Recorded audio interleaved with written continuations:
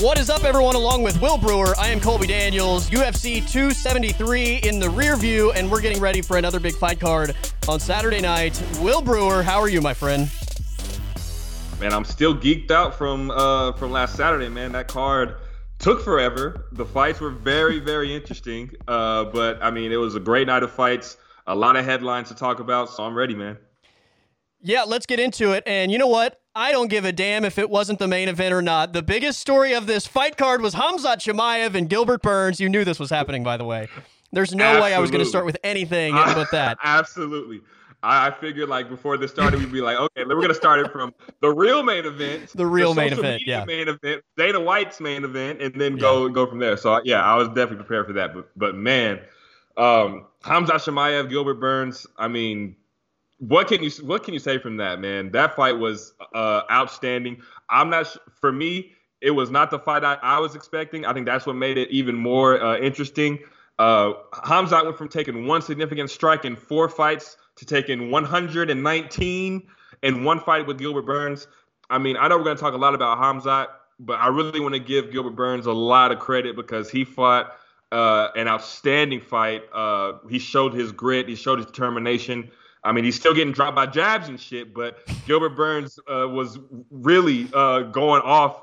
And he really made Khamzat dig down deep and really showed what Khamzat was made of. So I really want to give Gilbert credit before we completely go in on Khamzat. Yeah, no, that's totally fair. And I've not had the chance at all this week to hear any other reaction yet to this fight and how people are kind of framing this thing. But if anybody is completely ignoring the Gilbert Burns side of this, it's so foolish. And, I mean, when you watch what that fight was and the Gilbert Burns side of it and how much he made Khamzat dig and, you know, him fighting through the adversity. And, you know, like you made the joke about the jabs and I laughed because it's a good joke. But, I mean, is anybody but Usman and Chimaev's jabs dropping him? And, like, that is a problem, but I don't know that anybody else has a jab that I'd be super concerned about anyway. Like, I don't know that Colby brings the same level of jab that I'd be concerned about if I were Gilbert. Or, I mean, you know, I know like Leon and Luque are guys that can finish fights, but they don't have a jab to me that just gets pumped out there the same way that Usman and what we saw from Chimaev in this fight. So Gilbert Burns, I thought, rose to the occasion, and for him to be a guy that recently fought for a title, the number 2 welterweight in the world, to essentially have everything to lose from this, right, against a guy that's lower ranked but has all the hype and is the betting favorite. Gilbert Burns is completely an afterthought in terms of all of the pre-fight hype. It was wild for him to rise to the occasion and fight that fight. It was incredible, and I have so much respect for Gilbert Burns and the heart that he showed, but also, like, the guy's a warrior, man. The guy is a warrior, and that was fight of the year in my mind. Like, I think it a lot like Gaethje Chandler last year. That is going to be a tough fight to beat. Not only because the entirety of the 15 minutes that we watched being action-packed with like Rocky IV type of massive shots thrown, but it's also the storyline that accompanies this, right? It is Gilbert Burns and it is Khamzat Chimaev and the hype train and just everything that goes into leading into this thing, and then what we actually got. Nothing short of spectacular. Like, I don't know that this thing could have gone any better than it actually did. Yeah, and this is like with all parties. Khamzat, Gilbert, the UFC. Yeah. I mean, this fight went absolutely as well as it absolutely could have gone. I mean, for me, as someone, like I said last week, as a guy who had a lot of questions about Khamzat, I feel like I got those questions answered.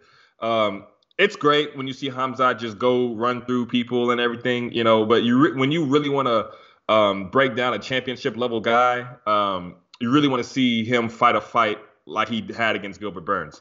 You want to see him take punches. How does he react to punches? How does he react to being dropped? How does he react to not getting a takedown so easy? You know, you want to see all those things. And Khamzat showed that he is a dog, that he has heart, that when the going gets tough, he doesn't back away. He runs right into the fire. So much so that before the third round started, his coach is literally screaming at him not to get into a brawl. But I'm like, bro, we're 2 rounds in. It's been 10 minutes of a fucking brawl. What do you want him to do? I mean, there's nothing else that he could have done to avoid a brawl. I will say, though, to start out that third round, when it looked like both guys were completely exhausted, it seemed like Khamzat reached down and found that second gear, that second wind, and was able to really get off to a really good start in that third round, which probably won him the round. So we got to see a lot from Khamzat, and we got to see a lot from Gilbert. And I mean, I was one of those people who thought Gilbert was too small. I mean, I thought he's a blown-up middleweight, but you saw the skill that Gilbert possesses. You saw the power that he possesses. You saw how much of a problem that he is when he gets to the ground. Khamzat is taking down 95% of everyone else that he fights, but Gilbert presents something that nobody else presents really in that division, and that's the highest level of Brazilian Jiu-Jitsu. So, and if I'm Khamzat, I'm not really trying to test that out. I'm not trying to see if I can go on the ground with Gilbert. So I think Khamzat showed so much, and we got to see a lot from Gilbert as well. I mean, like you said, fight of the year up to this point, for me, it's not even close. I can't even remember a fight that even touches. That's even in the discussion right now. Right now, it's Khamzat, Gilbert, and everything else. And look, there are going to be other sensational fights that probably are close to that by the time we get to December. But is it going to be Khamzat Chimaev and Gilbert Burns doing that? Right? Like, you can't ignore who the people were and the narrative surrounding this fight that accompany what was an amazing fight. Like, that adds to the mystique of what we watched on Saturday night. And we probably differ a little bit here. I would have liked to have seen Khamzat pursue the ground game a little bit more. I know that Gilbert is really dangerous from a submission standpoint, but in terms of Khamzat being able to control him on the ground, I thought that was very much a possibility. And like, I'm going to make a joke here, but he becomes friends with Darren Till and he immediately abandons the ground game. Like, what the hell, man? You know, like, he's being compared to Khabib, and then he becomes Darren Till's buddy, and now it's just all stand-up. But no, seriously, like, I would have wanted to see a little bit more, or at least, like, get some of that, which we didn't. And, you know, it was all brawl. But I think in terms of, like, the big question, does he have the stamina to go a full fight, right? Because nothing had got past, like, a couple minutes. So that question was answered. And then does he have the ability to dig deep when he gets dragged into deep waters and he's exhausted? Like, can he find that gear within himself to rise above the exhaustion and the punishment you've taken and everything that's going against you to continue to go forward and win a fight? And he answered that question. I think that his star is probably bigger from what that fight was than if he had starched Gilbert Burns in like a minute. Yeah, absolutely. Again, I would have liked to have seen a little more on the ground, and from a game plan standpoint, I feel like I probably would have been like, let's see. I think he would have controlled Gilbert, but maybe you're putting yourself at risk. I would say no more risk than, especially in the second round when Gilbert starts landing big shots. And I mean, at that point, I was like, "What? Get this guy to the ground." I mean, if nothing else, just to give yourself an opportunity to gather and kind of reset. But dude, I was like, it's hard for me to describe. Like, I'm standing up the whole fight, and I'm like jumping up and down, and like, it's almost like I'm throwing the punches on both sides. Like, my right arm is Burns, my left arm is Chimaev, and I'm like throwing the punches that they're throwing it. Like, I was so geeked about this fight, watching it through the whole way. It was awesome. Yeah, man. I mean, just from the opening, I mean, there was so much hype going into it. And then, like, finally when the ref is calls into the center of the octagon and it's time to go, like, I mean, I was so geeked, and it was just, you just wonder, like, what is going to happen? How long is this fight going to last? Because, like, everything that we knew up to that point is Khamzat is about to obliterate this guy. Right. And then to see the size difference, I mean, to see it on weigh-in day was one thing, but then to see it on fight day is a whole nother thing. Like, Khamzat is a massive, massive guy. He's so big for the weight class. And to see Khamzat really, at the beginning, to get him down, it didn't really seem like it was too much of a struggle, but I feel like Khamzat was really trying to pick and choose his spots to really get him down. He showed that he could get him down, but then he just, like you said, he abandoned the wrestling altogether after that. But yeah, this whole fight, man, it was just like, what other surprising thing are we going to get to see? Because there were so many things that we saw that we didn't think that we would see, and it was amazing. All 15 minutes. For me, I kind of think that you could just give him the award now. I know you got some interesting fights that's coming up soon, but I kind of feel like you can give him the award now, but then Justin Gaethje's fighting next month, so maybe I shouldn't say that. That's true. That's true. It's not Michael Chandler on the other side, but Charles Oliveira has given us some really fun fights recently as well. But yeah, I mean, it did feel like when that fight ended, it felt a lot like Chandler Gaethje and the fact that, number one, I was like, nothing is going to beat that for the rest of the year. That's the best fight I've seen this year, and there's no way anything's going to top that. And then B, it was like, I don't know what's going to happen next on this card, but it's probably going to suck. Oh, God. Yeah. I feel like the crowd energy kind of dwindled down a bit. My energy was dwindled down a bit. I mean, because I wasn't. I mean, of course, I was locked into the co-main event, but I was not watching it with as much enthusiasm as I was watching Khamzat and Burns. That fight was amazing. Yeah. Kudos to Khamzat, man. I mean, I feel like there's so much pressure riding on that guy. We really don't talk about all the pressure because we kind of just feel like he's the boogeyman and he's just going to starch everyone. But there's so much pressure on him to actually do what he says he's going to do. You know, he's got this Conor McGregor mystique. You know, I'm going to do this. I'm going to smash this guy. It's like a Conor mixed with Khabib, you know, type thing. Everyone loves him. He's got so much pressure. So when he doesn't get the finish in the first round, it's not like he's absolutely just chasing the finish. He's still going to go out there and prove that he's a dog. So, yeah. I mean, I was really impressed with Khamzat, man. I know I had a lot of questions. I'm not going to say I was a hater, but I was just like, man, you know what? I know he's doing this to these guys, but I'm not there yet. But as far as his ceiling, he's definitely got championship potential. I mean, that didn't do anything as far as it didn't break his stock to me. I know he took a lot of punishment and everything, but I'm there. I think he's a championship caliber fighter, and he proved that on Saturday. Part of the punishment he took is A, the massive jump in level of competition, but B, I think it's being emotionally charged in that moment, in that fight, in that spotlight. And how many, like we can use the Terrence McKinney example here that we saw recently get that big opportunity, right? Like he's this phenom, gets the big opportunity, and he has the big moment early, and he gasses himself out, you know, when he gets overly excited and didn't have enough to even make it out of the first round, right? And you know, on some level, it's probably also deflating when you do that. Not only do you gas your physical tank, but I would imagine mentally it's also somewhat exhausting when you've done something like that and then you didn't put the guy away. So there's kind of a double-edged sword there where you physically gas yourself and then mentally you're like, and I didn't get him out of there. Like now you're mind fucked at the same time. Khamzat kind of had both of those, right? Like I thought there was a chance he was going to physically gas himself out, but mentally nobody's been able to take his big shots to this point or you know, anything for that matter. And then there's Gilbert Burns not only taking it, but coming back at him and delivering punishment. So I think just the being caught up in the moment, maybe not fighting the smartest fight, but being able to overcome that part of it. Like he's probably, the next time he fights, he's going to be way more strategic, I would imagine.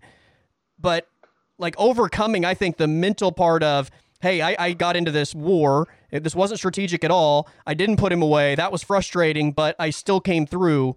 Like that's a massive thing, I think, because it rarely goes that way, I think, in the UFC. Anytime there's somebody that has that kind of star power or that kind of rise or is viewed as maybe a big prospect that has an early, like round one type of like, he could finish this immediately, and then that doesn't happen. Like it rarely ends up going favorable for them.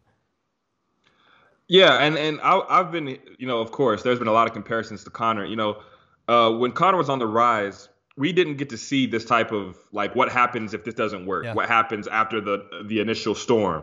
We didn't really get to see that when he was at featherweight or, you know, early in his career for that matter at all. What happens after the storm? I think we're just now starting to see like what happens after Conor's storm doesn't work, and sometimes it hasn't really worked out well for him. But for Khamzat, we really got to see that, and we got to see that against a guy who's got so much experience, a guy who's been in the octagon with the champion, who's been around the block, who's been in there with former champions. Like he's been in there with Damian Maia, who's experienced, Tyron Woodley, who's a former champion, Kamaru Usman. This is a guy who's been around the block. So for Khamzat to go out there, not really, the first round was what it was, but for him to rebound off of that and then still be able to edge out a decision, it says a lot about the guy.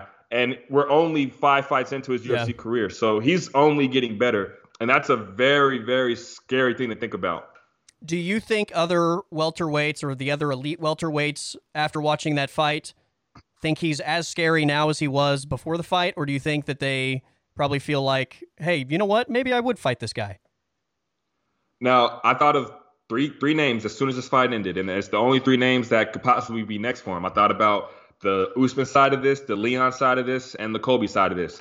If I'm Usman, I feel a little bit better about what I saw. I feel like Usman is a guy who matches up well with him, and I feel like Usman finally got to see a little something out of him, to where the next time Usman's asked about Khamzat, we're gonna hear some type of response, like some type of something. We're not gonna hear Usman say, "Show me something." Yeah. Usman might entertain the idea of fighting Khamzat, right?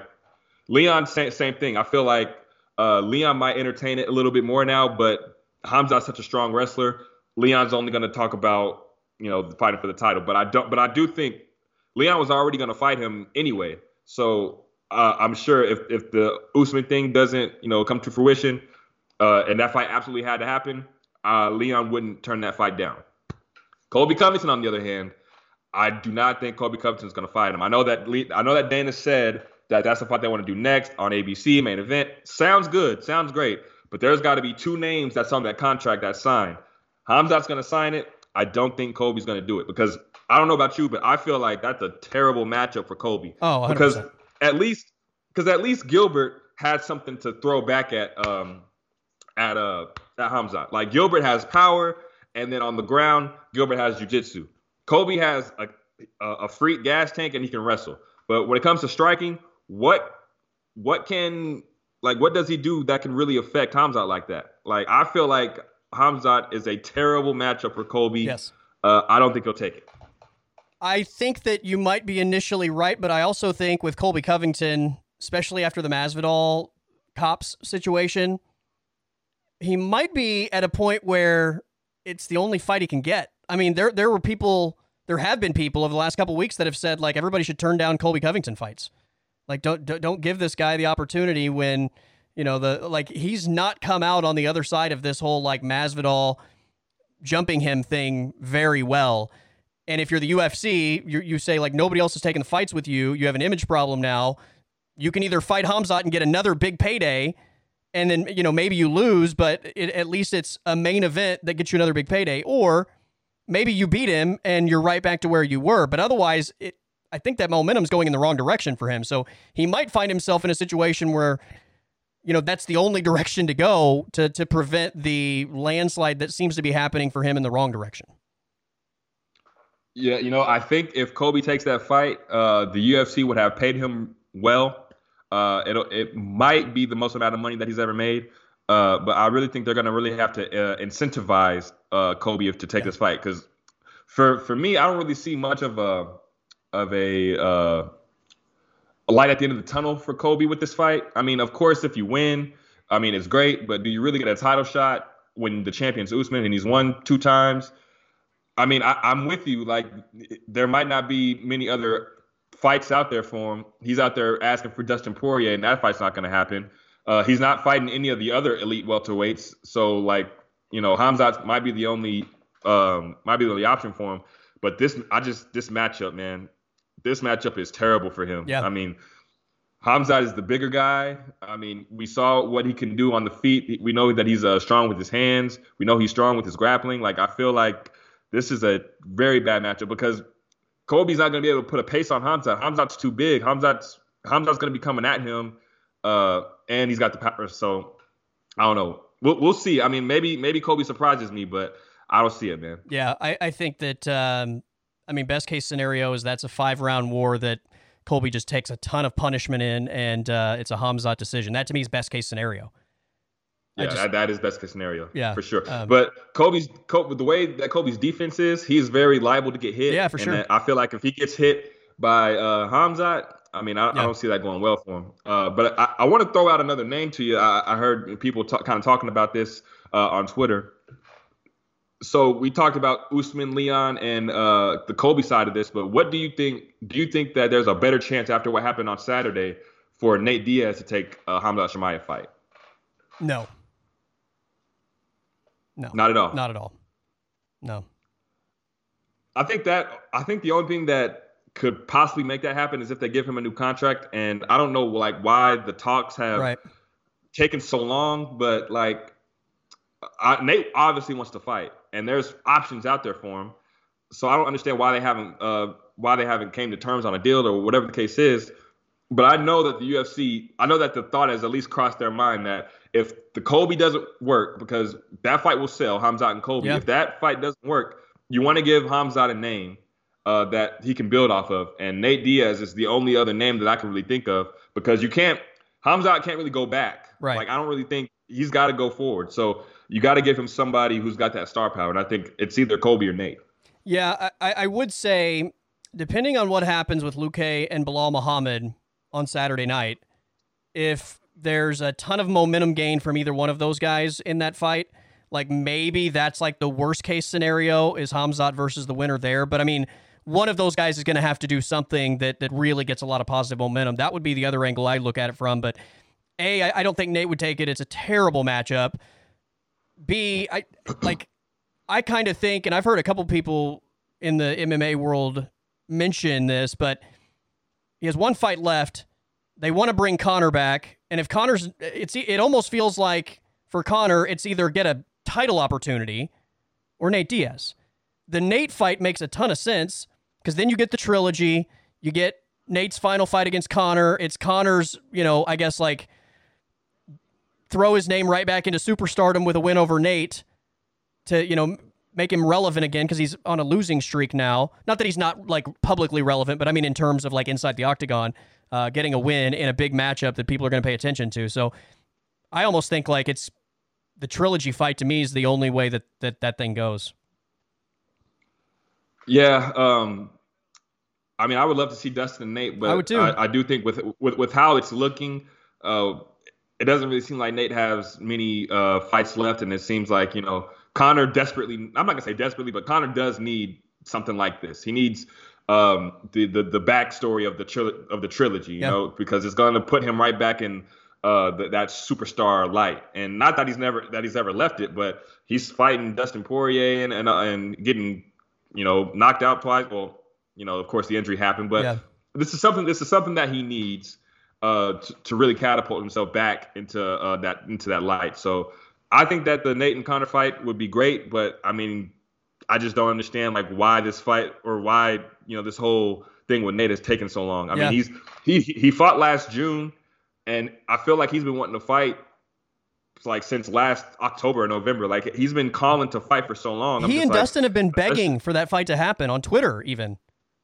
Yeah, right after Dustin lost to Charles, and that was in December. We're in April now, so at least 4 months that they've been basically saying, all right, I'll fight you.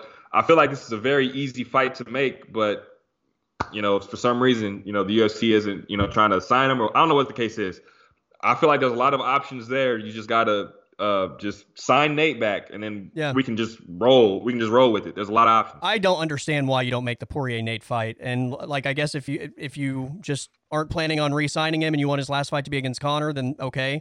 Like, that's the only thing that I guess makes sense. But that is a great fight on paper and in the octagon. Like, Poirier, Nate Diaz will draw, and it's going to be spectacular. Like, those guys match up in a way that, I mean, I think Dustin wins, but I think it's going to be wildly entertaining, and it's going to be the kind of fight that most UFC fans want to watch anyway. So it just, and again, we don't even know, what are you going to do with Dustin going forward? Like, that fight makes too much sense.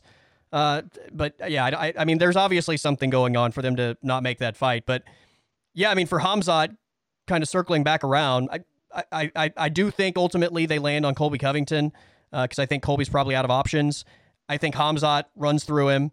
If it is Leon, I think that's probably a Khamzat finish in my mind. My question is, now that you've seen Khamzat for 15 minutes, how would you handicap a Khamzat Usman title fight now? I would still favor Usman because of the championship side of this. The championship pedigree. Yeah. How Usman has had to dig deep in championship level fights for a while now. Like, he's been champion since 2019, and he's had 4 or 5 title defenses now. So Usman's been there, done that. He understands the pressures of a championship fight, and like when he gets in there, I feel like he matches up well with Chimaev. I think it'd be very interesting on the feet, and I wonder if Chimaev would try to take Usman down. We saw Colby try to take him down, not really have too much success. But Chimaev is a much bigger guy, a much stronger guy. So I wouldn't be surprised if we did see Khamzat completely try to just bulldoze Usman and get him to the floor. So I think that fight is very interesting, but I still would favor Usman by the slimmest of margins. Yeah, Burns versus any of those other guys. Burns is more dangerous from a submission standpoint, right? But he's not a wrestler, whereas I think Khamzat would look at Usman or Colby and say, like, I'm the better wrestler, and wouldn't be afraid to go there anyway.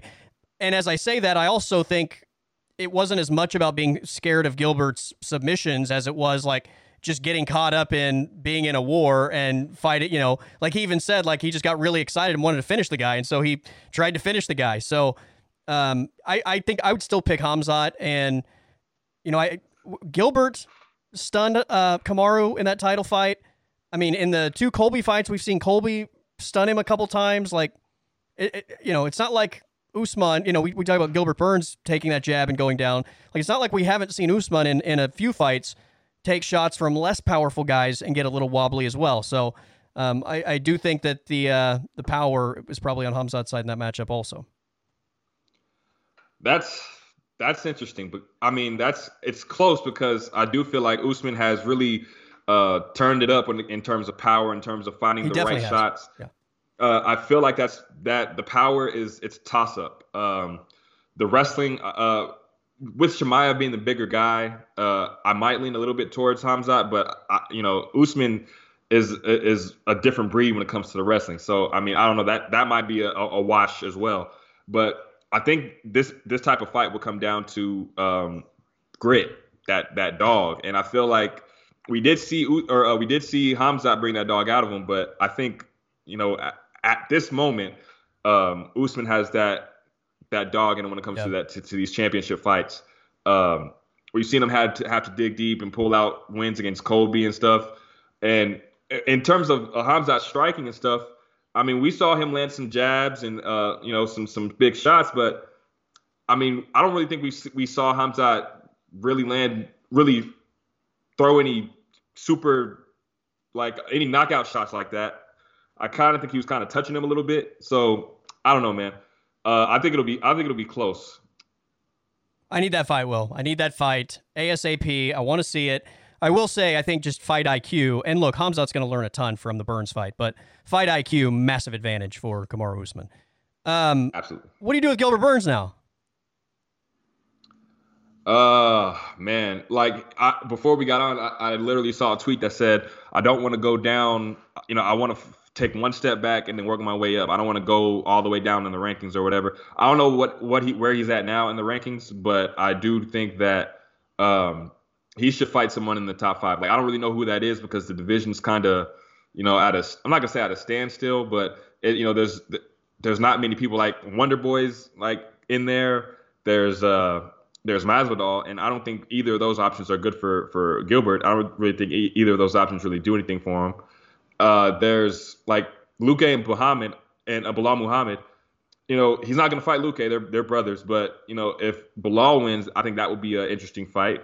Then there's like Neil Magny and can't even think who else is in the rankings. But, I got it's hard right to tell. Here. Okay. It's Colby 1, Leon 2, Khamzat 3, Gilbert 4.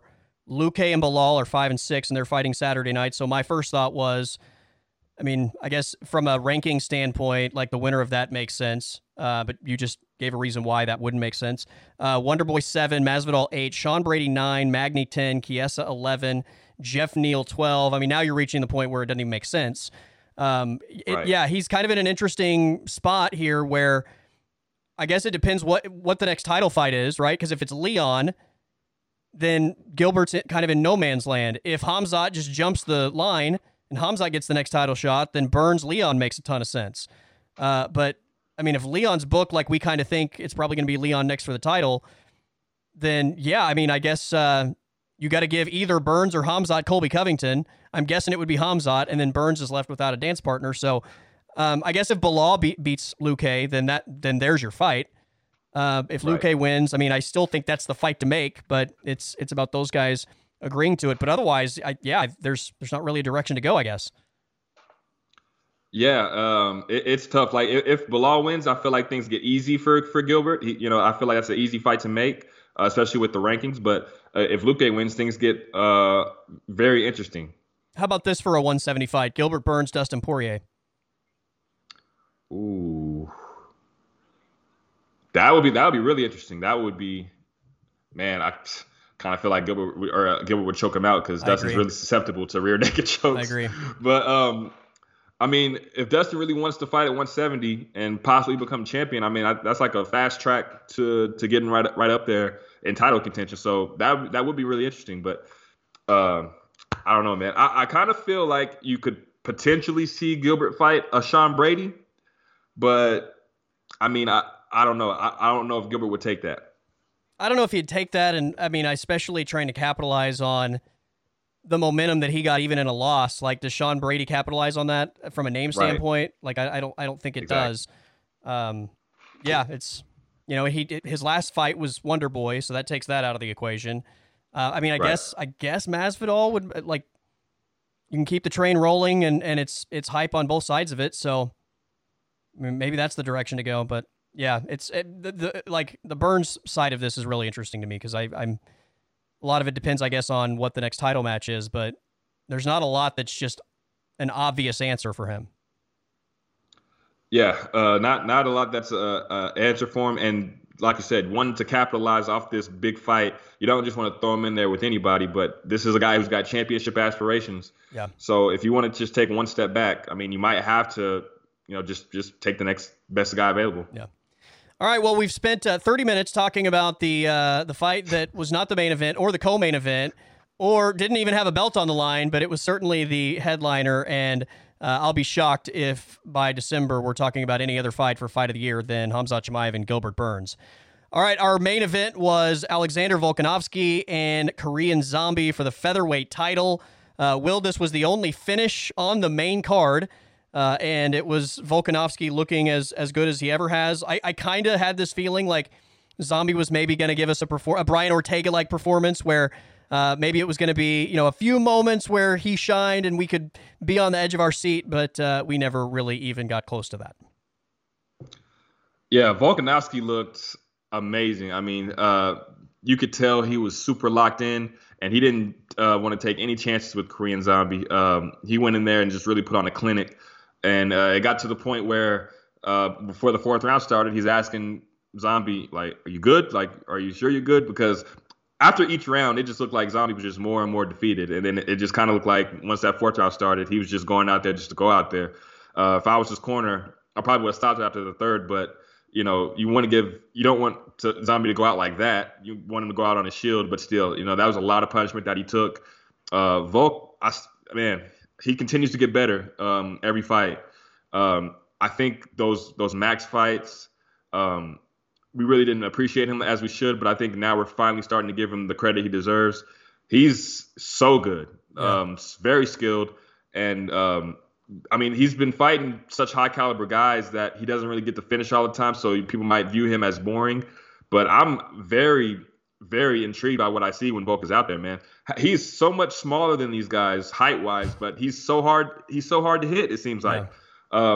Sure, Max hit him, but Max is one of the greatest. But like Ortega, Zombie, they really struggled to really land anything clean on Volkanovski, man. So I'm really impressed with Volkanovski. He continues to get better. He's telling these featherweight guys, this is what I love about him. He's a champion that's doing it the right way. Like, whoever's the next guy up, I want to fight you. So like, he's telling the featherweight contenders, get your shit together. Whoever's the next guy, he wants to be active. Like, let's go. So I mean, he's a champion doing it the right way. And I don't know about you, but if there's not a guy who emerges as the number one contender, I would love to see him go up and fight the lightweight champion. Yeah, absolutely. I think that would be really interesting. I will say I kind of feel like there's already a line at lightweight, so I don't know that I would want, like, for example, if Justin Gaethje wins the belt, I don't know that I would rather see Volkanovski Gaethje than I would Gaethje Islam. You know what I mean? Like, so I don't know that I would sacrifice that, but if it happened, I'm not going to be mad about it by any means. I do think that a division this time a year ago that just kind of felt like Volkanovski and Holloway and then everybody else, like in the last year, I mean, look at that top 10 alone. All of a sudden, I mean, we've had all of these guys give really great performances, and I think what Volkanovski is asking for is, hey, capitalize on that. One great performance doesn't mean you're title worthy. Like, you need to prove that you're that guy. But I do feel like there is a lot of forward momentum with basically everybody in that top 10, or you could probably even say that top 15. Like, that's a really fun division right now with a bunch of guys that have had some really great performances. I mean, even like Ortega and Yair Rodriguez, both of their last fights were losses, but losses that gave them positive momentum because they were great fights and they showed their heart and laid it all out there. So I do think it is a really good division right now that is entertaining. I think in terms of Volkanovski and maybe why he's not appreciated, and I know we've had this conversation before, but it's kind of the Usman factor, right? Where he had won 4 straight fights against big-time competition, but it's all decisions. I think 5 of his last 6 had been decision wins before Saturday night, and I think to some level for the majority of fans, like if you're not putting people away, I think some people fail to maybe fully embrace your skill level if you're not finishing a fight. And I mean, what have we heard Dana White say for years? Like, finish the fight. Don't let the judges, potentially have their say in a fight. And then you've got this guy that is, I mean, world class at 145 that's winning all these decision wins, but I think people are failing to appreciate him because it's not him stopping guys. And the minute that he starts stopping guys the same way that Usman did is probably the minute that he starts to get the full appreciation of what his skill set deserves. Yeah, I agree with you 100%. But not only that, but the fact that he took the title from such a fan favorite in Max Holloway, that doesn't help matters. And then in the rematch, the fight was so close that it could have went either way. That didn't help matters either. So fans were kind of like, we prefer Max. That's kind of what I view it more as. It's not that they don't like Alex, but it's that they prefer Max because Max, everybody loves Max. But I think now Volkanovski is finally separating himself from the Max side of things, and he's building a legacy on his own. Like we're starting to put him in the greatest featherweight champion ever. We're putting him in that discussion with Aldo and Max. So we're finally starting to appreciate him a little bit. But in terms of the featherweight contenders, I kind of feel like everyone is kind of in the same spot. Yes, I completely agree. Yeah, like everyone is in the same area to where like you could make a case for them to be the next in line, but also like X, Y, and Z has to happen. Like Ortega and Yair are ranked 2 and 3 or 3 and 4 or something like that, but they both are coming off losses. Cater, Emmett, Giga, who am I missing? Arnold Allen, like they're all just in this area to where like they have to do something to really stand out, or they're just kind of in a bunch. Yeah, no, I agree. There's a ton of positive momentum in that division, and I think a lot of excitement because of what a lot of those guys have done. But you're right. I mean, what's the difference between Yair and Brian Ortega and, I mean, Giga Chikadze, like all those guys are coming off of losses. Like it's not that long ago that we watched Calvin Kattar get completely dominated by Max. And I know he has a bounce back win now since that point. Arnold Allen, I feel like, I mean, he's like on the Stipe fight plan where we might see him once a year. And I mean, look, I think Arnold Allen is terrific, but the reality is Arnold Allen's best win over the current featherweight division is Sadiq Youssef at 11, right? Like he's not fought any of the top dudes. So, I mean, it's easy to make a case against him. Josh Emmett, another guy that has won some big fights, but, he just got past an injury and he's kind of in that same boat, positive momentum, but needs to stamp it with something that says championship worthy. And yeah, you're exactly right. They're all in the same boat and somebody needs to separate themselves. And that's why, to me, I mean, it's Max Holloway in my mind. There's no other way to go unless like very quickly do we see one of these guys go do something that's very, very special. Otherwise, like it's Max by a large margin. Right. And, he did say like, he did talk about Max, like when the interview started, saying like there was a fight that was supposed to happen on this night. But I think now it kind of comes down to like what Max wants to do.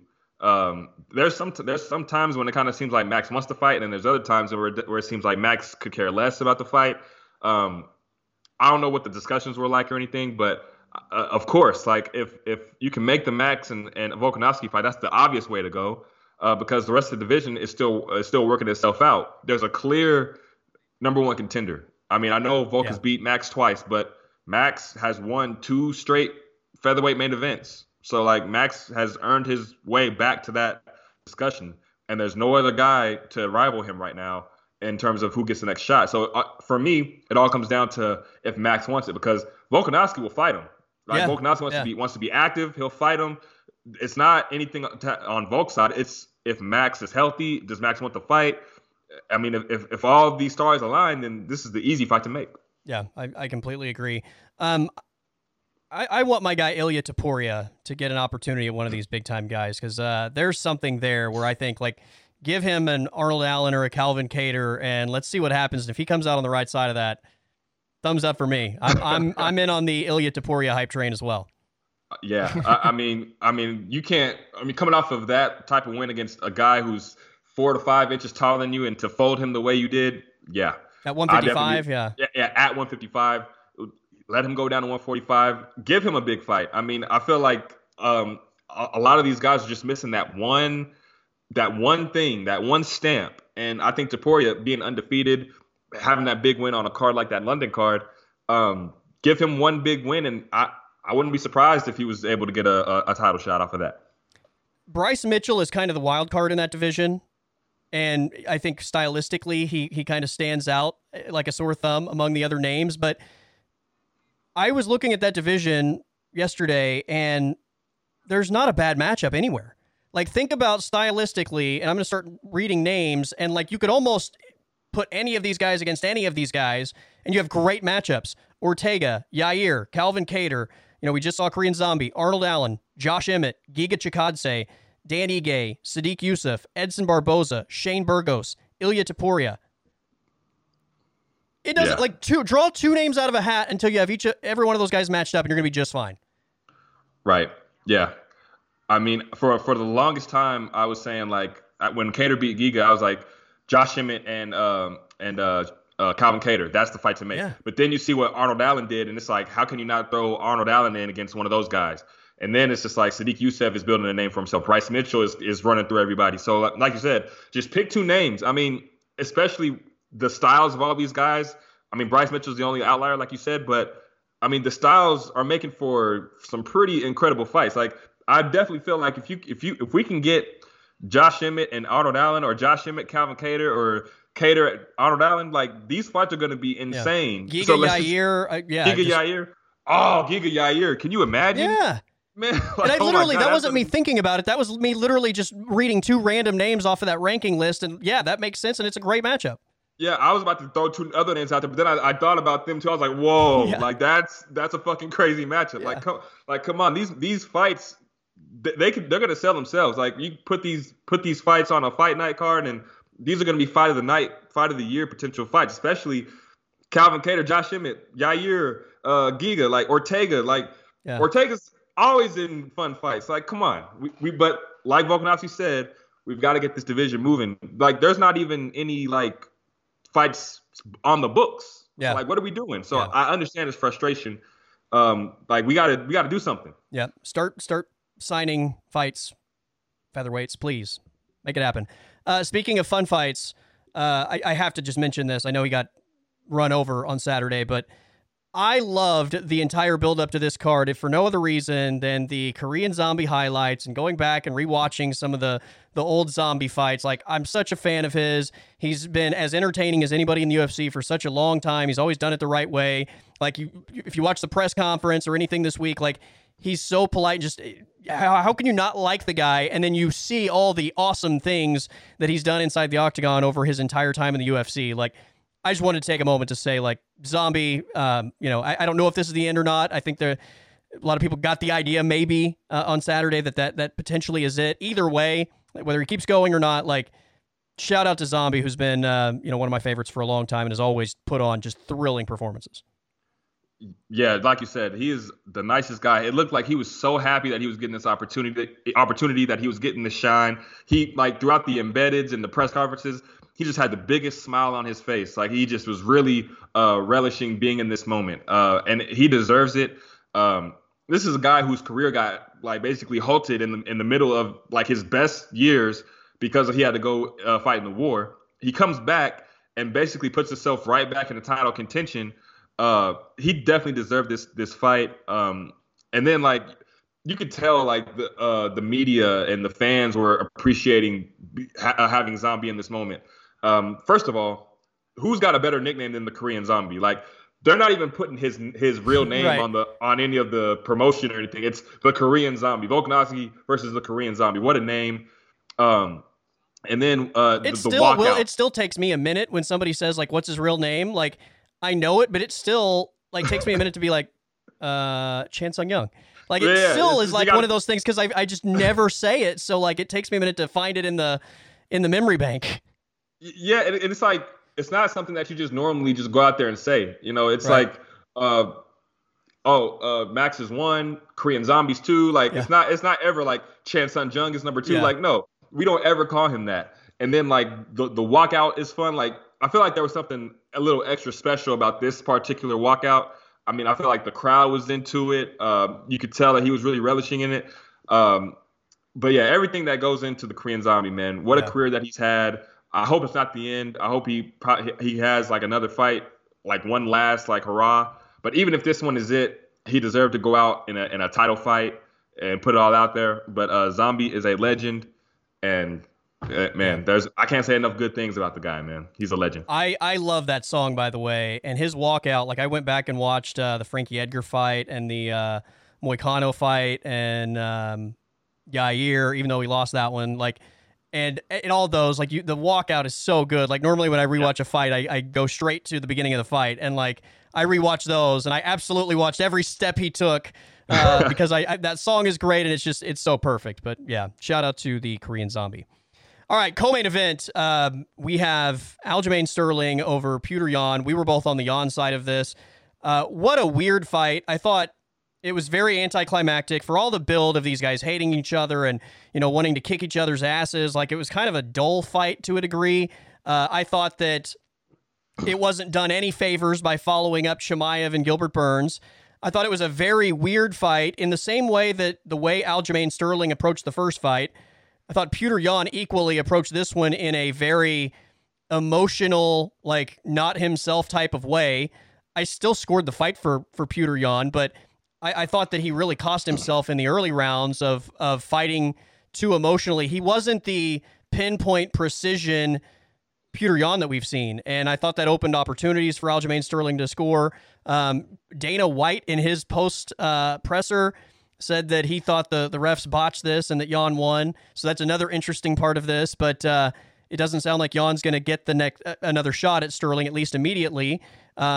But yeah, this was such a weird fight that I just kind of found dull and didn't live up to the expectation, didn't live up to the hype, was completely blown away by the fight before it. It was weird in terms of the approach. Like, even the rounds in which Aljo scored and won, like, it was, you know, he had a lot of control, but like there wasn't much punishment or much, like, it was just such a weird fight for two guys that quote unquote like hate each other.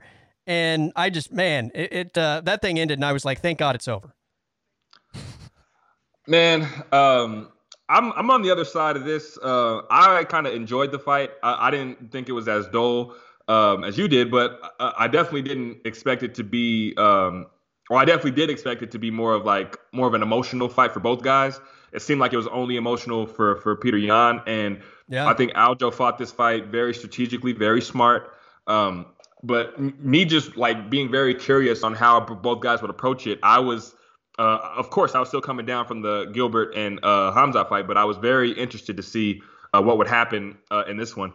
I definitely feel like that first round was razor thin. I mean, I said last week I did feel like Yan was going to come out more aggressive, which he did, and Sterling was going to have to wrestle, which he did. I guess I didn't expect Yan to be as – I expected him to be more aggressive, but I didn't expect it to be like – overly aggressive, if that makes sense. Like it was almost careless to a degree. Yeah, almost careless. Like it wasn't Yan-esque. It wasn't what we're used to seeing. Agreed. And yet he still started slow. He was pressuring him more, but it wasn't the Yan that we're used to. It didn't seem like he was gathering data like he normally does. It just kind of seemed like he was, fighting out of emotion, wanting to touch this guy. And Aljo was just following the game plan. And there's people out there who's talking about 10-8 in the second round.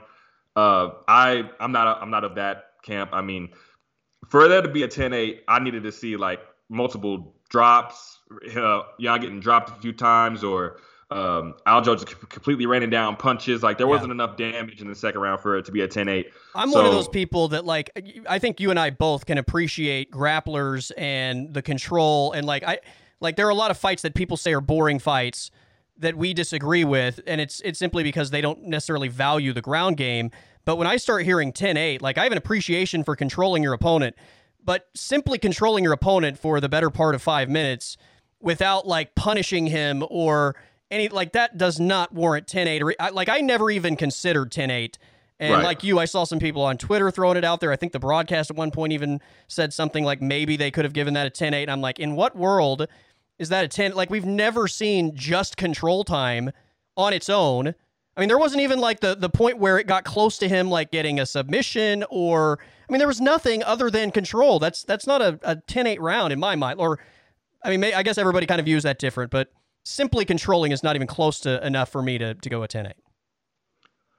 Right, and there was that brief moment at the end where he flattened him out and was raining down some punches, but there wasn't enough of that. That only lasted like 10 seconds. So if there was more of that, then maybe we've got something as far as a 10-8. But for me, it was just a 10-9. It was a dominant round, but it wasn't a 10-8 dominant. But yeah, so for me, it just came down to the first round. While I did feel like Aljo, it seemed like was the more, I don't know if he was the more active. I feel like he was more active in terms of throwing strikes, and Jan was a little more, he was a little less efficient than he normally is, right. And he wasn't throwing a whole bunch, so that's why I kind of leaned towards Aljo.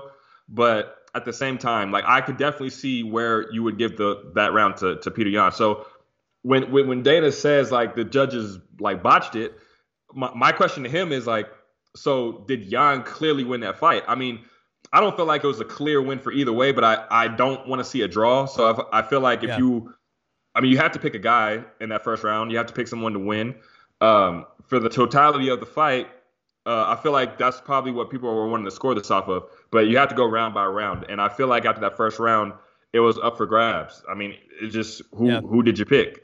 So it wasn't a clear winner. I don't feel like there was a robbery at all. This was just a really close fight that came down to one round, and it's just who did you have winning that round? I heard people use the term robbery, which is mind-blowing to me as well. Like, what did you see in the first round that can definitively say either guy won it? I think that, like, I felt like it was Yan, but I mean, I wouldn't stand here and say you're an idiot if you thought the other way. Like, if you tell, like, I could have easily, with one or two things going the other way, could have easily said that was an out. Like, I thought at the end of it, that's a really close round.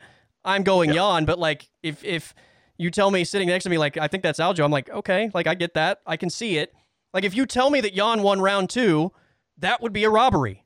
If you tell me that Yan won round 3, that would be a robbery. If you tell me that Aljo won either 4 or 5, I would say that would be a robbery, because I think 2 through 5 were pretty clear cut for Aljo and Yan. Round 1, you can make an argument for either guy, and it, again, you know, part of where the sport is fun and frustrating at the same time is it kind of comes down to personal preference to some degree, what you value the most, how you value something over maybe something else. You know, some people can really value control time. Some people value damage more. Some people value octagon control. You know, some people just value total strikes, even if they're touches, you know, like, so a lot of people value things differently, but I don't know where anybody could make the clear case in round 1 that decisively either one of them won it. And yeah, I think the other side of that is over the entirety of the 25 minutes, you probably did feel like Yan had a few more big moments, right, than Aljo, because even Aljo's big rounds, there weren't really even any big moments. It was just mostly control. So it's really easy, I think, after 25 minutes to probably look back on round 1 and say Yan won it, because you kind of have the vibe that he got the better end of the entirety of the 25 minutes. But if those guys only fought for 5 minutes in that round 1, and that was all the fight was, we're going to sit here debating right now, like, who was the winner? I don't know. That was one of the closest fights I've ever seen. Exactly. Yeah. Round 1 was very, very close. Like, it would be one of those things where you would have to watch it like again and again and again to like really make a clear-cut choice on who won, because watching it one time it's not enough. Like, it's like, you know, Yan did this and Sterling did this. Like, you can make a case for both guys, and it'd be like you wouldn't be wrong. Like, you would be right. So it just came, like you said, it comes down to personal preference, like, and around that close, just, what do you value most? And I think that's what it came down to. I understand Jan's frustration. Like, he felt that he won. But I also see the Sterling side of this, to where, like, he had to go through so much over the last year. And you could tell he was emotional at the weigh-ins. He was emotional when he got the belt wrapped around him. Like, he had to go through so much. And for something that really wasn't even his fault, he's the one that got kneed in the head. For me, whatever happened after the knee is kind of irrelevant, because Jan is the one who kneed him. Yeah. So he took so much shit from everyone over the last year. Like, he's not a legitimate champion. And still, after winning this fight, you still have the naysayers, the haters who say this and that. But for me, I'm so impressed that he came back from a major neck surgery against a guy who seemed like he was, I'm not going to say unbeatable, but he was going to be really, really tough to beat and get the nod. I mean, I'm very impressed by what I saw from Aljo. That was one of those fights that you do want to see again, but with what happened in the first one, you're not going to see it immediately. So now we're going to move on to the next guy. Yeah. Dillashaw's next, and then it sounds like, Jan will probably fight someone else, and with a win, probably puts himself right back in that situation, especially when Dana says that he doesn't think it was officiated correctly. Like, Jan is going to be given the benefit of the doubt at some point down the road to have that opportunity again. I think the other part of Aljo that people have a hard time with is his style isn't necessarily visually pleasing, right? So there's, I think, an element of maybe not appreciating him because it's kind of unorthodox, and clearly, like, the stand-up, he's not nearly as sharp as like Petr Yan is. And then even in the ground game, he's not delivering punishment while they're on the ground. So I think there's also a maybe failure to completely embrace his style. Yeah, I think that's definitely a part of it. But I will say this is combat at the highest level. Like, this is the championship fight, the two best guys. I mean, and Jan is a puzzle, man. Like, no one has ever done what Aljo did. Like, sure, he hasn't really fought anyone with strong wrestling, but no one has been able to control Jan. No one has been able to really take down Jan. No one has been able to really put Jan in a tough position. But Aljo controlled him for 2 rounds. And while that's not maybe pleasing to the fan, for a hardcore fan like you and I, we can appreciate how he was able to do that to a guy who's been flawless up to this point. So, it's not going to be pleasing to a casual fan, but I mean, for me, I really enjoy what I saw from Aljo, because it was a complete change from the first fight. So it makes you kind of believe a little bit what he was saying. Like, in that first fight, he was so wild and frantic. His eyes were like wide open. His eyes were so big. In this fight, he seemed like he was a lot more calm. Like he had a plan. Like, he knew what he was going to do.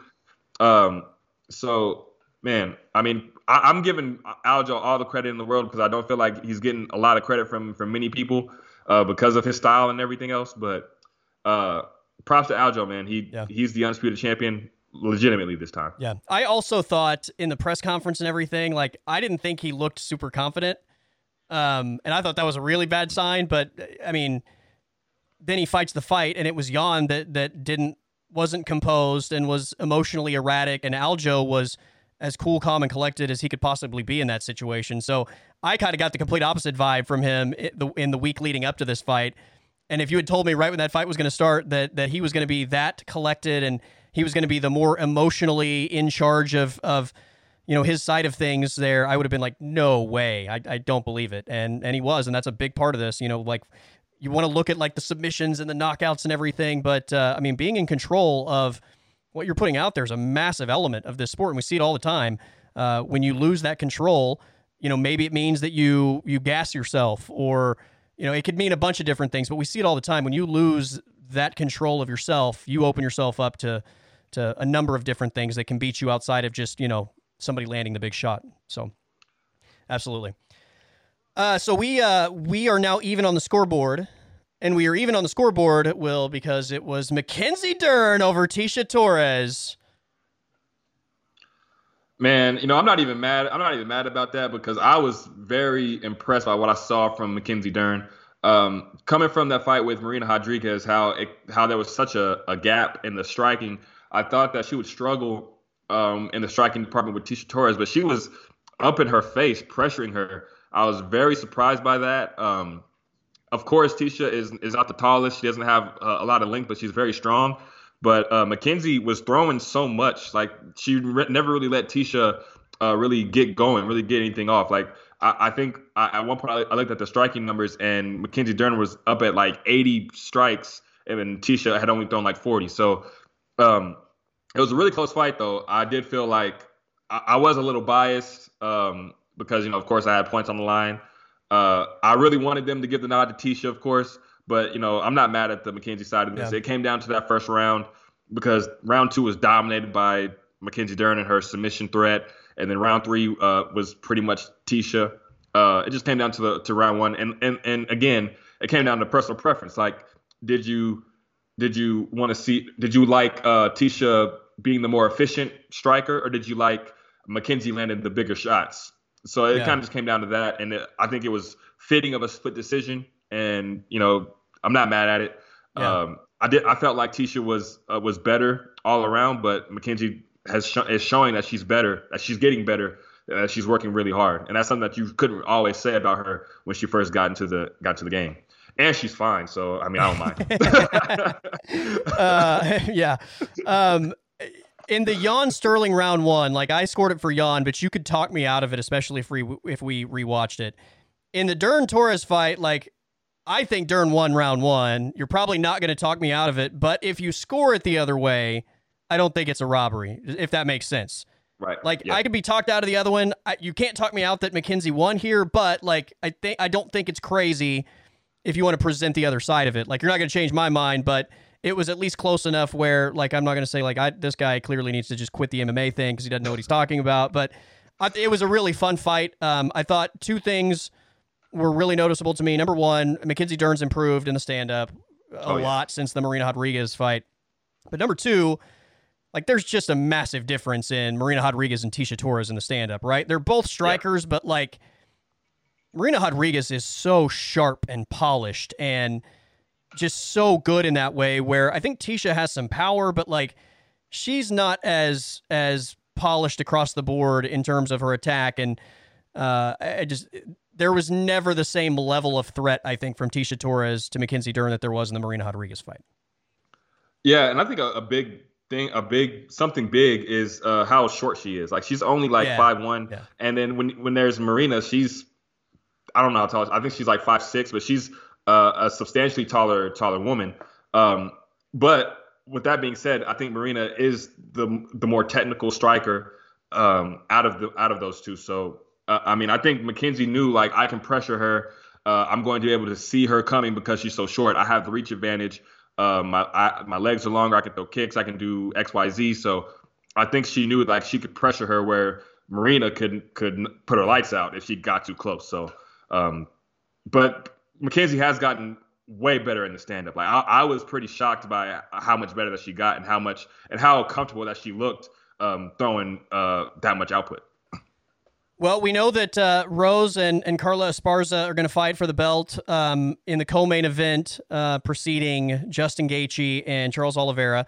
We just heard, I think it was this week, that Weili and Joanna are going to have their rematch. I forget the date on that, but it's happening. I guess this means, for me, Marina Rodriguez is probably next in line for the belt after Carla and Rose, and Mackenzie Dern, Yan Xiaonan, to me, makes the most sense. Oh, yeah. I mean, I feel like that it just makes all the sense in the world. Joanna Weili, like, I'm not going to say it's been, like, swept under the rug. Like, when it was announced, I feel like this should be a bigger deal than what it is. Like, I don't know if they're going to make it 3 rounds or 5 rounds, but I am so excited for that. That's going to be on the Glover Teixeira Yuri Prohaska card. So that card literally has Prohaska and Teixeira. It has Valentina and Talia Santos. It has Robert Whitaker, Marvin Vettori, and now it has Joanna and Weili. So that card is loaded. But Rose and Carla are fighting next month. Joanna and Weili are fighting the month after that. I feel like Mackenzie and Yan Xiaonan are pretty much in the same little area right now, kind of just needing that win to get into that championship level. So it makes all sense in the world. The main card started with Mark Madsen and Vince Pichel. Let me just ask you this. Mark Madsen wins. He's now 12-0. He's three-time, I think, Olympic gold medalist. 12-0 in the UFC. What do you think is the ceiling for him? I think he's going to reach a level where the wrestling, where his wrestling isn't going to be enough. But I'm not sure where exactly that is, because Vince Pichel is good. I mean, but he's not like the ranked guy. Like the lightweight division is so loaded. Like it's kind of hard to really tell like where exactly Vince Pichel really was. But I think he's going to reach like, is Mark Madsen going to out wrestle Gregor Gillespie, who's ranked number 12 or something like that? Is he going to out wrestle Armin Sarukian? Like, I'm not sure when he gets to these ranked guys and the wrestling doesn't exactly work out for him and he's forced to strike with these guys. I mean, I'm not really sure that's going to work out well for him. So, I mean, he's got a good base, but I think at some point it's going to catch up to him that these guys are like good everywhere. Yeah, I saw a lot of conversation about this on Twitter Saturday night, because again, you give him credit for what he accomplished in wrestling and being the gold medalist, and he's 12-0, great start in the UFC. He's 37 years old, number one, and I think he's still very raw, I think, in terms of just MMA. So by the time I think his skills catch up to where they need to be, I don't know that he'll have enough in the gas tank, but like I don't see him being a top 15 guy in that division. Like I don't see where the wrestling outweighs everything else that those guys in the top 15 and probably the first few that are outside of the top 15 have. Like what does a Mark Madsen Terrence McKinney fight look like? I mean, Terrence McKinney is a very polished wrestler. Right. Like I know he's been knocking people out and stuff and all that, but this is a guy, I think he said he's trained with the Olympians and everything. Like Terrence McKinney is no slouch when it comes to the wrestling. So if that cancels out and Mark Madsen's going to have to stand with this guy, I don't really like his chances. It's a bloodbath. Yeah. Anyway, 12-0 for Mark Madsen. But yeah, I don't know. I noticed there were some like people are either, this guy really has a chance or completely out on him, which I thought was kind of funny. And I'm probably on the side that, I don't see it, but. Yeah, I don't see it. Like maybe if he was younger and he had more time. Yeah, he's like 21. That's a whole, Right. Like if he had more time, but at 37, like how much better can you actually get when you're coming into the game this late? So, I mean, the wrestling's only going to take him so far. Yeah, he's too one-dimensional. Like Yoel had, he was an Olympian, right? But he had scary knockout power. Right. Like DC was an Olympian, but he had so much in terms of, he was so fast with his striking. He had a submission game. Like he was so well-rounded, very, very skilled. Marco Madsen, I mean, he's got the wrestling, but what else does he have? Yeah. I mean, we saw him in a war with Clay Guida, which props to him. He edged out a decision. But how many of those does he really have in him? I mean, at 37, I don't really think he's got many of those. Get your thoughts on any of the prelims that you want to mention. Just for the sake of time, I'll just throw this one out. Ian Gary was the featured prelim. This is a guy that has a ton of momentum, rising star, big-time prospect. He goes the distance with Darian Weeks, gets the decision. I did notice, I think, based on the hype, a level of maybe disappointment overall with the performance. He's still obviously a very young guy. He's now 9-0 in the UFC. Any big thoughts on what you saw from Ian Gary? And then any other thoughts you had with the prelims? I actually like what I saw from Ian Gary because I think when we see these prospects, we want to see them get the finish. But when the finish isn't, I'm not going to say when the finish isn't there, but when he's not chasing it, like you can either fight to get a knockout or you can fight to win. And I think he fought this to win. I think that Darian Weeks wasn't really opening himself up and he was trying to force Ian Gary to make the mistake. So Ian Gary's not going to make that mistake and then, derail his hype train. I feel like this was a fight that he fought very strategically. I feel like that showed a lot of maturity because, of course, people want to see him get the knockout. Like we saw Paddy Pimblett get a finish. But I think it showed a lot of maturity out of Ian Gary to recognize what Darian Weeks was trying to do and not force a knockout and just go out there and get a win. I was somewhat conflicted because I agree with everything you just said. But I also, at points of that fight, just kind of felt like he was playing it really safe. And I get, like, you don't want to make the mistake, but I also felt like there was just a level of like, I'm just going to coast, like maybe. I don't know. I was somewhat conflicted because I agree. You're not going to derail the hype train to just try and chase a finish, or I think you used the best term, force a finish. So I agree with you from that standpoint. You don't want to force the finish, but I also kind of felt like there was a little bit of a like hesitation to really do anything beyond playing it kind of safe. So kind of a weird, like I just kind of had a weird in between there. I think it's just one of those things where it doesn't really damage him because he got the win. Right. And I think with him still being young in this game, I think the win really preceded everything else. Preceded 100%. him getting the finish, because at this point there's really no margin for error. Like, he would really have to get wins at this point to build up. So I think with that in mind, Ian Gary was just like, let me play it safe and walk away with the win, because he was clearly the better guy. Yeah, for sure. Any other thoughts on the prelims before we move on to make some picks? Yeah, so I thought Raquel Pennington looked great, but I wonder what happened with Aspen Ladd, man, because she was a prospect that was like so close to a title shot, and then like it just doesn't really seem like she's got that fire in her anymore. Like, she used to go out there and she had like a meanness to her, but it kind of seems like now she kind of holds back. So, but props to Raquel Pennington to go out there on short notice and beat Aspen Ladd. How about Mike Malott over Mickey Gall in one of the few finishes that we got on the card? Like, it was a crazy punch that he dropped him with. Just to see Mickey Gall go just faceplant like that, it was crazy.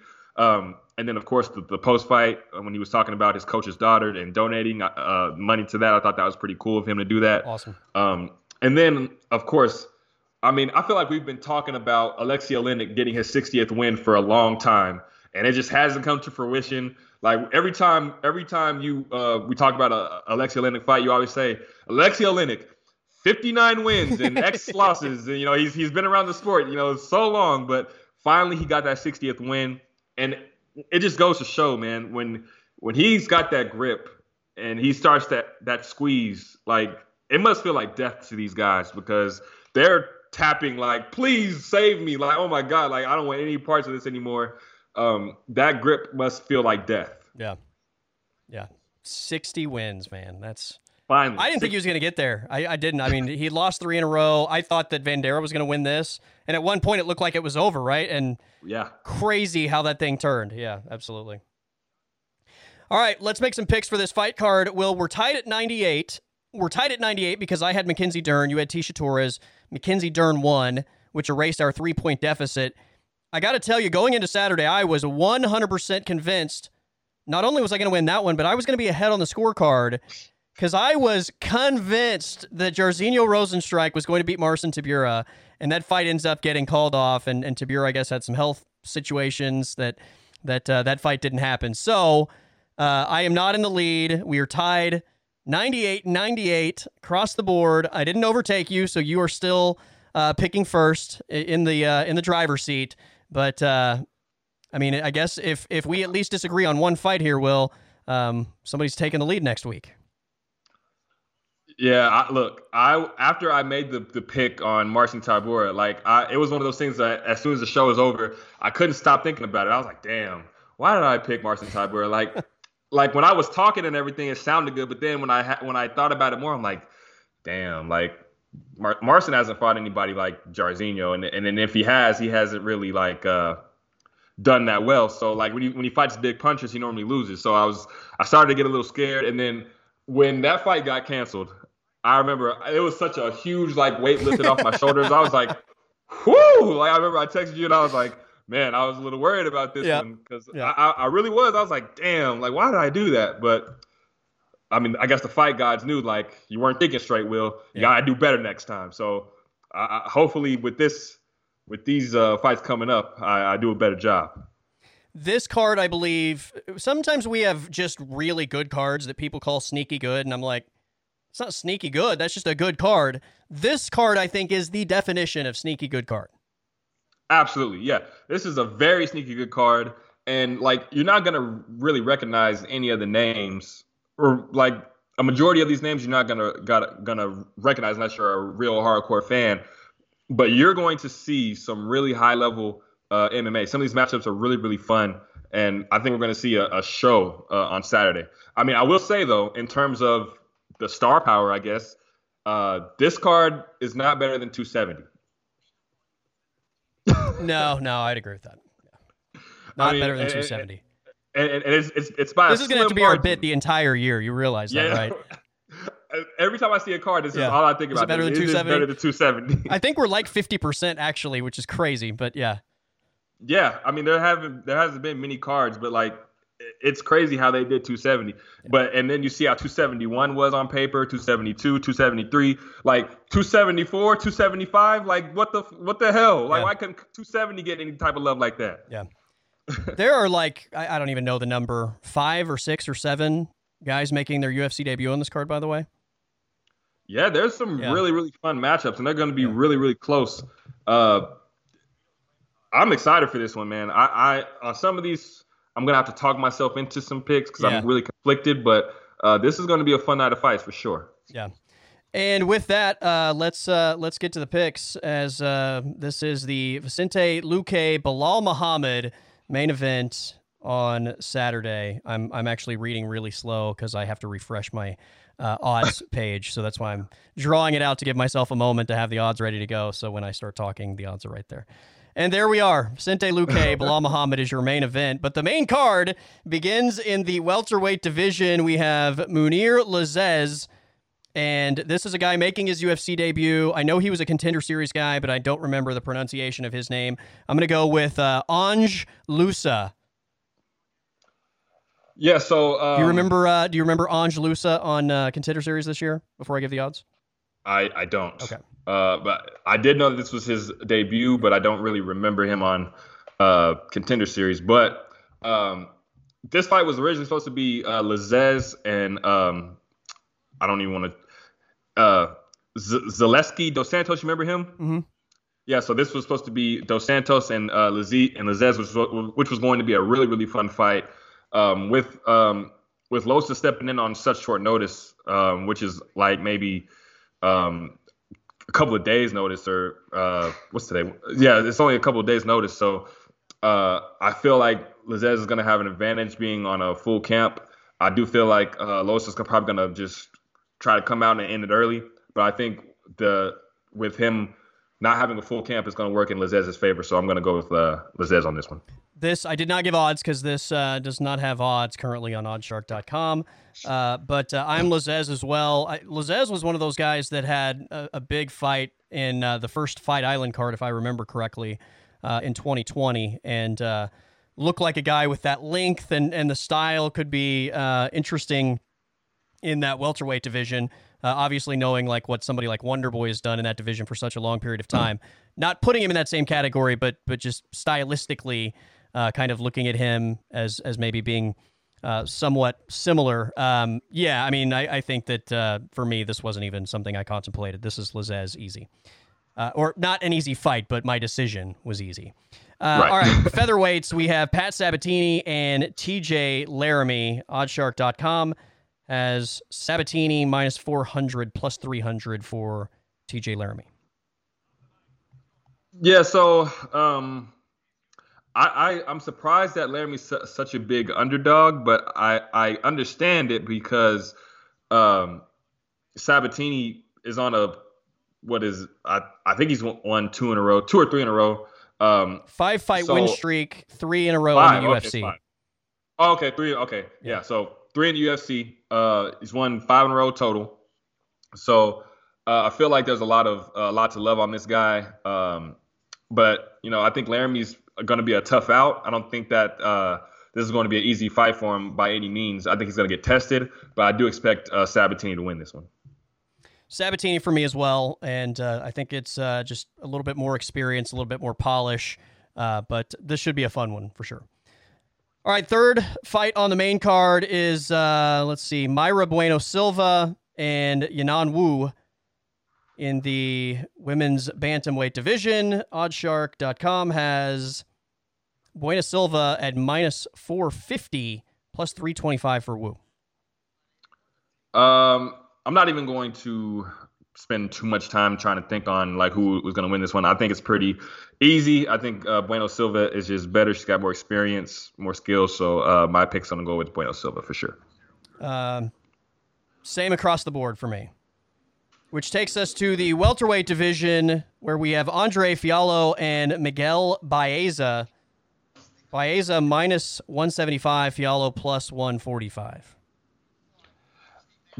This one's going to be fun. Baeza had a similar matchup in his last fight against Chaos Williams. He's going to be the more skilled guy, and Fialho is going to be the more powerful guy. Baeza made one mistake with Chaos Williams. He threw a lazy kick, and Chaos countered him. That definitely could happen again if Baeza throws that lazy kick and isn't ready to defend himself off of that. Fialho is very powerful. We saw him fight Michel Pereira, and it was very interesting in that first round. And Pereira had to use some wrestling, and I don't think that Baeza is going to be using much wrestling. If this fight's going to be on the feet, Baeza is going to have to move, and he's going to have to be very technical, which he is. He's a very skilled guy, but he's going to have to avoid the power of Fialho because Fialho's going to be throwing him, man. But with that being said, I do trust the skill level of Miguel Baeza, and I do trust his ability to take some shots because we did see him against Santiago Ponzinibbio take some big shots. That was a great fight. Yeah, one of the best fights of the year last year, I believe. So I think Baeza, this is a fight that he should win, but he's gotta not be so lazy when he throws these kicks. Like if he's ahead, he can't just be like, oh, I'm ahead, I can just throw X out there. Like he's gotta protect himself at all times. Yeah, I mean, I think he knew Chaos had a ton of power, but I think he was fighting such a careful fight that he almost like got too comfortable in what he was doing and then got the big knockout. I think you see a very dialed-in version of Baeza. I think you see him return with a win, and yeah, I'm going to take the more technical guy.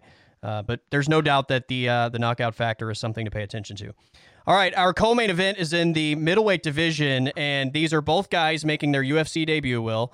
These are both guys that were in, I believe both were in last Contender Series in 2021. Sometimes I lose track of when these happen, so maybe one was before, but I think they were both last year. I don't know the pronunciations either way, but I'll give it my best effort. So the first one's, his name is Caio, so I'm going to say Chao Bralo, or Bahalo, because there's a Brazilian flag there. And let's go, he's 10-1, by the way. And let's go with Godzi Omar Godziev, who is 13-0 from Russia. Again, both making their UFC debut. Omar Godziev is minus 135, plus 105 for Bahalo. Do you like that man. I do the H's with the R's? Yeah. Okay. Yeah, man. So I think that there is a reason why these two are the co-main event. And, you haven't really heard much about them. Of course, they were on Contender Series. But these are obviously two guys that the UFC has a lot behind. And to match these guys up off the bat, it goes to show, they're going to get behind one of these guys in a major, major way. Man, in terms of who I'm going to pick, I kind of feel like this is the prototypical striker grappler matchup. Of course, you got the Brazilian guy who's the striker, and you got the Russian guy who's the grappler. Man, this it's tough because both guys had such good starts on the Contender Series. Yeah. I think I'm gonna go with Godzi. Okay. Just because I appreciate you playing it safe there and going first name. Yeah, because that last one, I forgot how you even pronounce it. So I was like, you know what, this one seems a little bit easier. But I'm gonna go with him because I have a little bit more faith in a guy who can control it from the grappling aspect in a 3-round fight. Of course, Chao could land something big and get him out of there, but I'm going to go with the grappling. Those guys from Russia are relentless. So My pick's gonna roll with him. How about this? Godsey is 6'1", as opposed to his 5'10" opponent, but is at a disadvantage in the reach. He's only at 67 inches, whereas his opponent is 75. Really? So the other guy is 3 inches shorter, but has a 8-inch that is I've never advantage. Heard of anything like that. Isn't that crazy? That is wild. That is insane. He is 3-4 inches shorter, but has a 8-inch reach advantage. That is crazy. Isn't that oh wild? My God. That is wild. Man, so if this fight is on the feet, I mean, he's going to have to be careful, but I do expect him to take this to the ground at any chance that he has. Yeah. 13-0. He's very good on the ground with submissions and everything, so I do feel like he'll be able to get this to the ground and possibly finish him. I think I speak for both of us. Don't know a ton about either one of these guys other than the little bit of Contender Series stuff that we saw. So very limited amount to go from. I almost decided before we started the show, although I was leaning one way, I almost decided like I'm just going to go with whatever Will doesn't.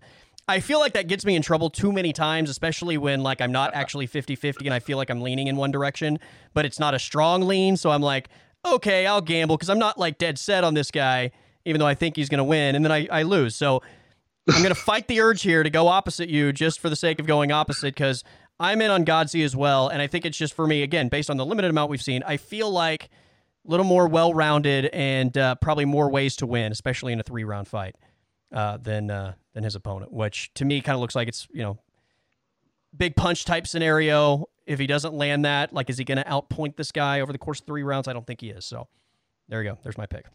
Which takes us to what I think is going to be an incredible main event and should be a ton of fun. It is Vicente Luque and Belal Muhammad in the welterweight division. Oddshark.com has Luque as the -180 favorite, plus 150 for Belal.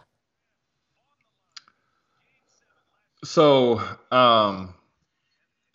this one is pretty interesting because I feel like the Belal side of things, I thought I had a pretty good idea of what his ceiling was until I saw him fight Wonderboy, and then that completely kind of changed my mind on it. Because to see how Belal did Wonderboy, especially when Wonderboy knew exactly how Belal was going to fight him, Belal basically wiped the floor with Wonderboy over 3 rounds. I mean, I think there was like 30-25s and 30-24, I think something like that.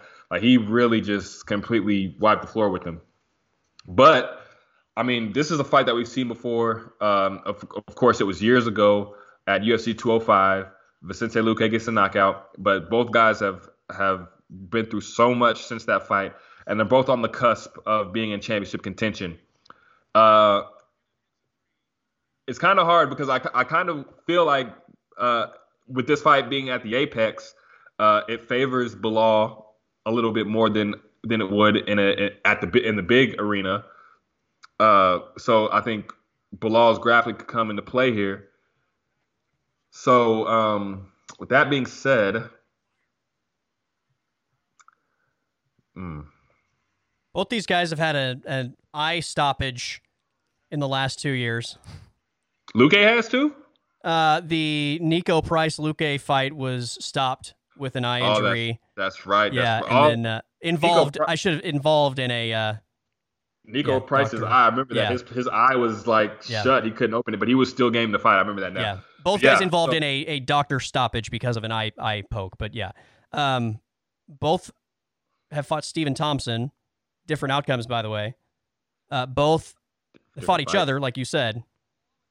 Yeah. This is an interesting fight. Yeah. And this is the right fight to make at the right time. These are two guys who are in the same exact spot and who deserve to be in championship contention, but they need to have that one fight to put them over the top. And for both guys, that's what this will be. I mean, I feel like part of me thinks that this is going to be a war, and then another part of me thinks that one person is just going to dominate. Will it be Luque's power? Will it be Belal's grappling? Or will we just see an all-out war for 5 rounds? That's kind of where I'm at. The Apex, this fight being at the Apex really really makes it tough because if it wasn't in the Apex, I feel like I would easily pick Vicente. But with this fight being at the Apex, I feel like that swings things in favor of Bilal a lot more because of the smaller cage. And so if you force me to make a pick,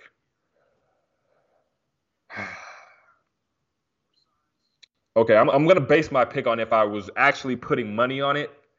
If I was actually putting some cash on this, I would roll with Vicente Luque. So my pick's going to roll with Luque. But I'm not as confident as I would like to be in that pick. I think you're right about the octagon, and I think that Luque's better everywhere, but I think Bilal's pace is probably his biggest weapon in this matchup, which, again, makes sense in the Apex. But I'm going Vicente Luque as well. I think this is going to be a really fun fight. I actually do think it's going to be a war. I think this is going to be a really good fight that even if we get a finish, I don't think it's going to be early. But Luque, I just think again, I think that Bilal has the pace advantage, but I think Luque's better everywhere. Luque has 5 Darce choke finishes in his UFC career. He's so dangerous on the ground, but he also has the power. I think in terms of being a threat to finish the fight, he can finish the fight in so many areas. Bilal, on the other hand, may not be the threat to finish the fight, but he's just good everywhere, right? He can do a little bit of everything really well, and he's not easy to put away. And if you don't put him away, his pace and just overall arsenal, I think over the course of the entirety of the fight could potentially win him a decision. But like you, as I was kind of torn on this, I decided earlier, I just think Luque is better in more places and more dangerous in more places. But if this thing goes the distance, it wouldn't shock me to see Bilal get the decision.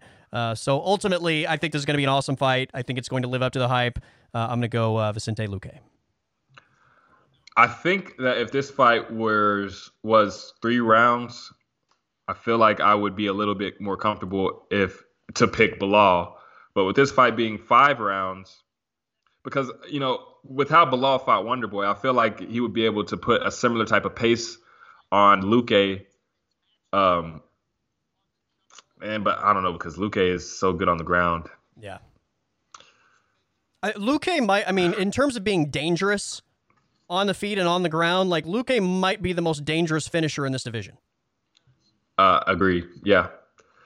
Just with the way that he slapped on that Darce on Michael Chiesa, that's just a perfect example because you would think that Chiesa had such an advantage, but as soon as Vicente saw that small opening, it was a wrap, and it was crazy. There was nothing that Chiesa could really do. There was just a split opening, a split moment where Luque could finish the fight, and he took it. And we're used to seeing Luque in brawls, but I feel like we're really seeing the fight IQ, the championship level pedigree that he could potentially have.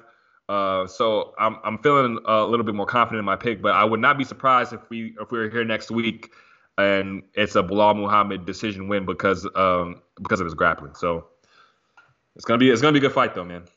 I was just looking because I was trying to remember when Bilal's last finish was. Decision win over Wonderboy, decision over Maya, decision over Diego Lima, decision over Lyman Good.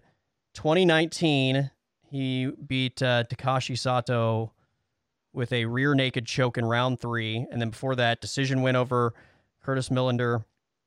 Lost to Jeff Neal, but decision win over Chance Rincounter. Split decision win over Tim Means. Decision win over Jordan Mean. Decision win over Randy Brown. And then that takes us all the way back to 2016 when he lost on the knockout to Luque. So not many finishes, but we know the type of fighter that he is. He puts a pace on people, and it's really suffocating. But with a guy as dangerous as Luque, a guy as explosive as Luque, will he be able to put on that pace? I think Bilal showed what he's capable of in that Wonderboy fight. I don't think many people really expected that type of performance from him. So, and I do think the Apex was a part of that. So I do think that Bilal, he could make something happen, but I think Luque, like you said, he's just great everywhere. He's better than Bilal everywhere, I should say. Yeah. So I think that's going to play a factor. All right, man. No points up for grabs this week, which means we'll go into next week tied. You'll continue to pick first, but I feel like next week I potentially see some fights where I think we might be on the other side. So you will at least stay in the driver's seat despite the score being tied for one more week. Thanks to Marcin Tybura. I don't. Right. Thanks to Marcin Tybura be getting sick. Yeah. Thank you to the fight god, because I was going to come on here and be really sick myself if I lost that, if I was going to be down because of that decision. But yeah, I mean, I don't feel comfortable with this being tied, even though I am still picking first. This is a tie ball game right now, and I need to get back on top. So we're on the same side of every fight this week, but next week maybe we'll see. Maybe we'll see if we can get something on the other side. Yeah, Limoges Andrade next Saturday, and we'll have another episode middle of next week. All right, buddy. Always fun. I'm glad that we were able to spend 30 minutes giving Khamzat Chimaev the attention that he's not getting anywhere else. So it's about damn time. Yeah, I mean, Khamzat, brother, I know that you're not getting much love anywhere, but you're gonna get all the love here, brother. Come That's here. Right. You and Darren Till, you're gonna get all the love here, man. Well, maybe not Darren Till so much, but yeah. No, I'm kidding. I like Darren Till. He's an easy joke because of him coming into the picture, and then all of a sudden, like Khamzat goes the distance. So Darren, don't think that we don't know what you're doing. You're attaching yourself to Khamzat to keep yourself relevant. Don't think that we don't know what you're doing, man. Yeah, and taking away the mystique at the same time. So yeah, we see you. We see you, Darren Till. We see what you're doing, Till, man. Yeah. Anyway, leave Khamzat alone. Yeah, Darren Till's funny though. So let him be the boogeyman. That's right. All right, buddy. Enjoy your weekend. We'll obviously be in touch over the weekend, but we'll do it again next week. Sure. Have a good one, brother.